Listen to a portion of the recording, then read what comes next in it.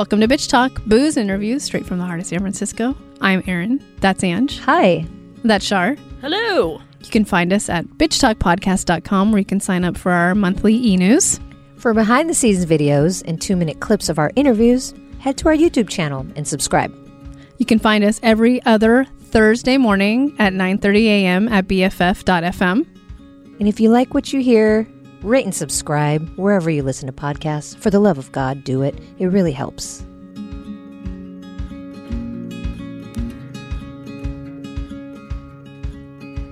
Here we are at Sundance 2022 virtually, and I am John Wildman. I'm the editor-in-chief of FilmsGoneWild.com with my Bitch Talk podcast teammates, Erin Lim and Angela Tabora. And right now, we're going to talk about the documentary Descendant, and we have our director with us, Margaret Brown. Margaret, welcome to the show. Thank you for having me. All right. We always like to start this off by having our filmmaker introduce the audience to the film because they have not seen it as yet. So tell us what Descendant is about. Well, Descendant is about my hometown of Mobile, Alabama, where the last slave ship was discovered 2 years ago. Although it was scuttled and burned there in 1860. And the film is a kind of a story of a few different sets of the descendants from the Clotilda and the descendants of the people that brought them there. And you know, it's, of course, that's the thing that ties everything together, but it's also wonderful in how it deals with environmental racism and other aspects, which I found fascinating myself, because I live in South Dallas, which is chock full of environmental racism, and so I know the struggle very much from how my wife and I have dealt with it and worked with it here. So I was very enthusiastic to see, which we don't often see, civic politics in action in the film. Yeah. And I know that I know we're going to get into the historical aspect of this and what that meant to the community. But I would love to actually start off with that and talk about, you know, your approach to filming that, because let's face it, sometimes that can be really dry to watch. But you tied it in so nicely into the lifeblood of this film. Well, one thing that's really interesting about Africatown is that 2,000 people live there, and I don't know if you noticed at the end of the film how many activist groups are in Africatown. There's 2 environmental groups. I mean, there are 2,000 people there. I mean, people come from other parts of the city, but it's not like a giant community. And one thing that really struck me when I first started filming for this film, because I actually made another film 15 years ago that was also sort of about the Clotilda, this is in a weird way a part 2, but the films are very different. You know, I was like, wow, like and it's a very like elderly community. I mean, there are children there, like there are young families there, you know, but I was just like, all these like septuagenarians are very active with like politics, you know, they really care. And it was very striking. I felt like I went to more, you know, activist meetings and community meetings in Africatown than I did in the whole rest of the city and the rest of my life combined. And that was very inspiring. So, I mean, you know, Ramsey Sprague, the native organizer who moves to Africa. I mean, his story is not really in the movie because the movie's more focused on the descendants, but he basically moved to Mobile to help with, you know, their struggle. And, you know, I think there's a lot of passion around what Africatown means and could mean. So I think people are really drawn to that. Yeah. And on the topic of that struggle, just first, thank you for this very powerful and moving film. And we're obviously going through this range of emotions with the descendants, rightfully so. But I'm also interested in your own emotional journey in creating this film as a native and coming to terms with your homeland's past. Sure. I mean, well, I feel like as a white person who grew up in the South, like I feel like it's really tricky to make a movie like this. When I first started it, I thought it would be like Order of Myths, the film I made that's sort of a precursor to this film. I always describe that as a film that's sort of like white anthropology, like looking at what whiteness looks like. And I thought that this film would be more like that, because Helen Mayer, one of the Mayer descendants, is in that film. She went to Sundance with the film. She traveled around the world with the film. And she spoke to classrooms of children about what it's like, very bravely, like what it's like to be from a family that has a slave owning past, and not just a slave owning past, but a slaver past, like people who literally transported slaves. And she talked about it very openly and very honestly. And I was sort of like, wow, like in the South, you often see there's a lot of shame and denial around this. So I was kind of like, I was impressed, to be honest. Like, I was like, she's owning it. You know, she's talking about it very openly in front of children and not shying away from truth. And so I was very surprised. And the Mayer family has a history of silence around the Clotilde. I thought, oh, certainly she traveled to Ireland with me and spoke so eloquently.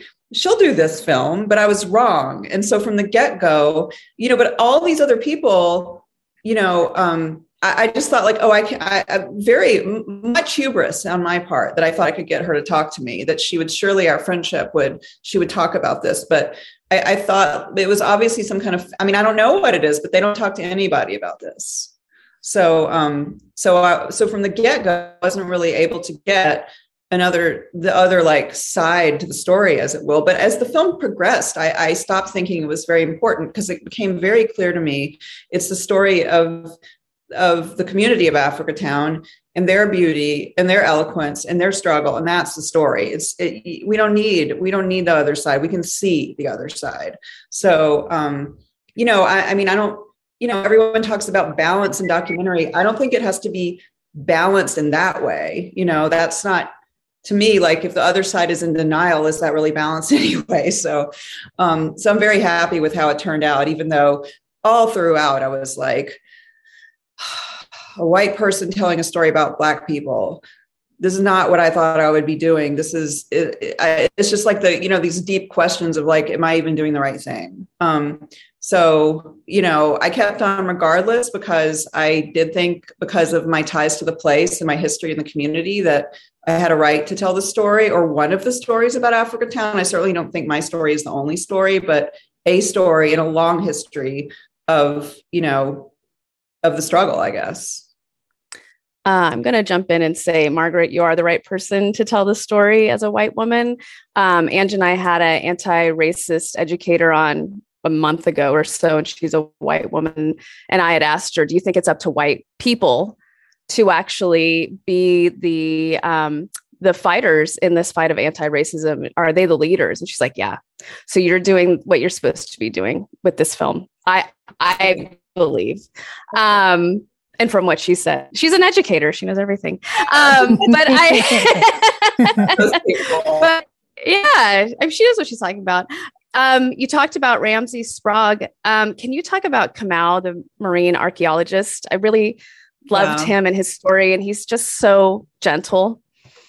Well, it's so funny. I almost said something, but right when you guys started talking, I looked at my phone and he was calling me. I was like, oh, he can join in. Let's go. Yeah. Yeah. But it was a few minutes ago, but yeah, I love him so much. Like he's also, he's a yoga teacher too. And he's 6'6". So to watch him do yoga, it's like, it would calm you no matter what. Anyway, he's such a graceful, beautiful man inside and out.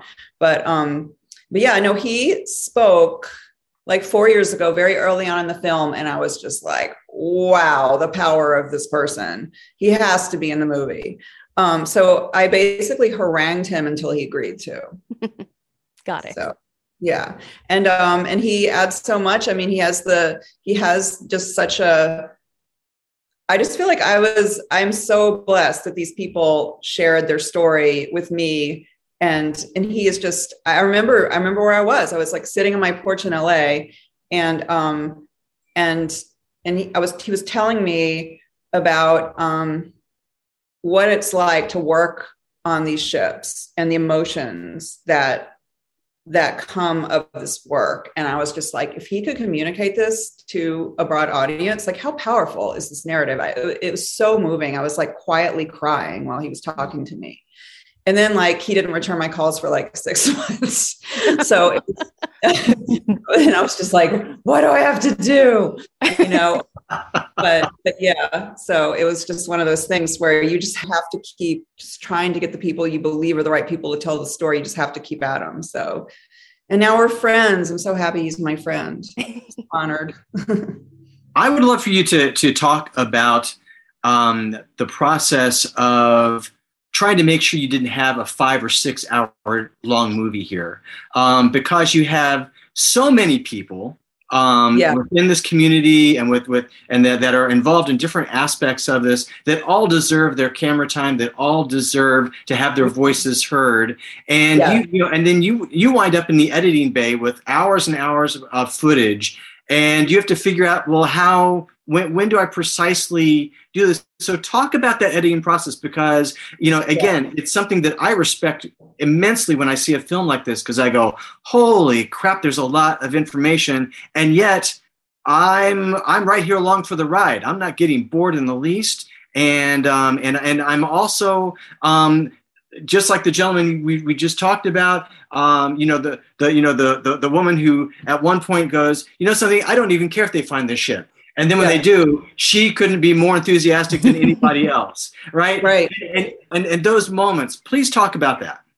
Sure. I mean, well, with Joycelyn specifically, like I think she saw the power of the artifact to help preserve the story and spread the story. And so it's where she's coming from. Is like, she sees the community around her. She sees the people she grew up with, her family, and she sees like them being systematically ignored. And she had cancer from, arguably from like the chemical factories, like the scene where she talks about fanning away the stuff that's toxic, like they didn't know what it was as a child, like things like that.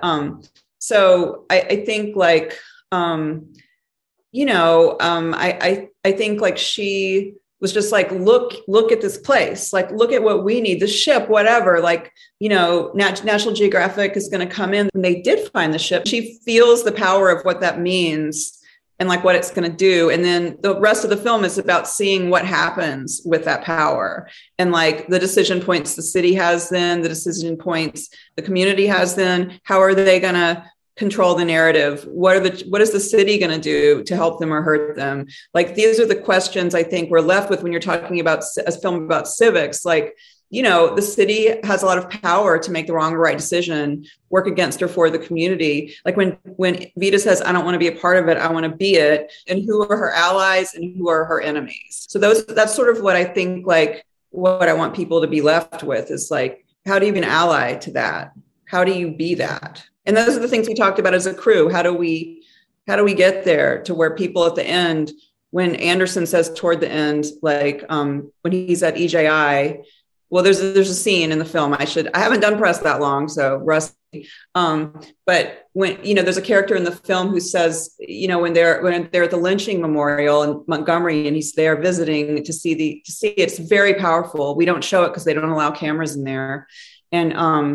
And he says, and he looks at people as they're leaving, and he says, going to a museum, it can be like a blip in your life, but what do you do with this knowledge? What do you do when you leave?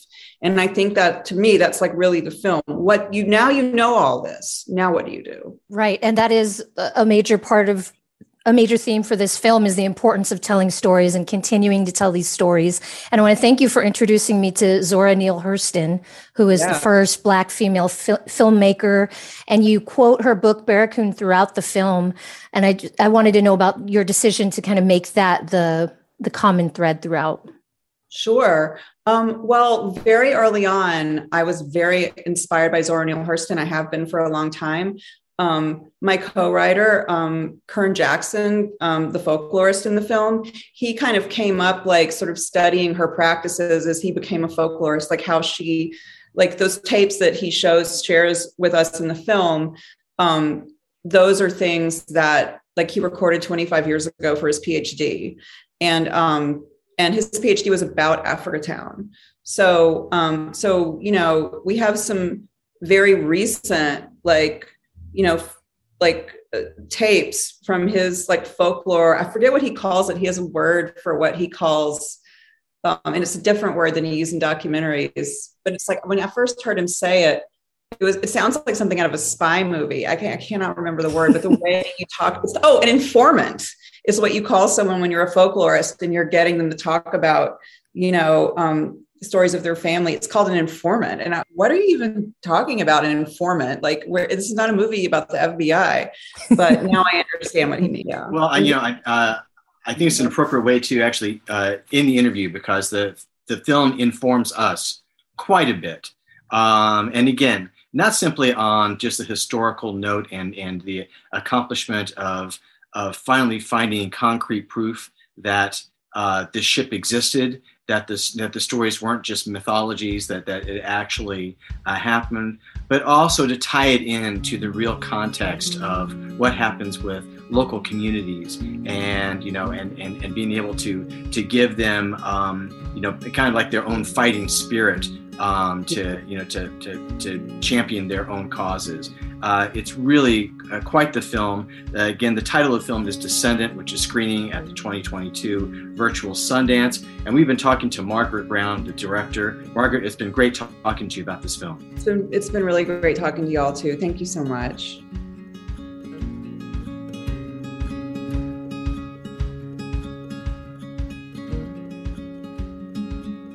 If you like what you hear, rate and subscribe wherever you listen to podcasts. For more information about us, you can head to bitchtalkpodcast.com. This podcast is created, hosted, and executive produced by Aaron Lim. My co-host is Angela Tabora, aka Captain Party. The show's edited by producer Shar. We're powered by GoTo Productions.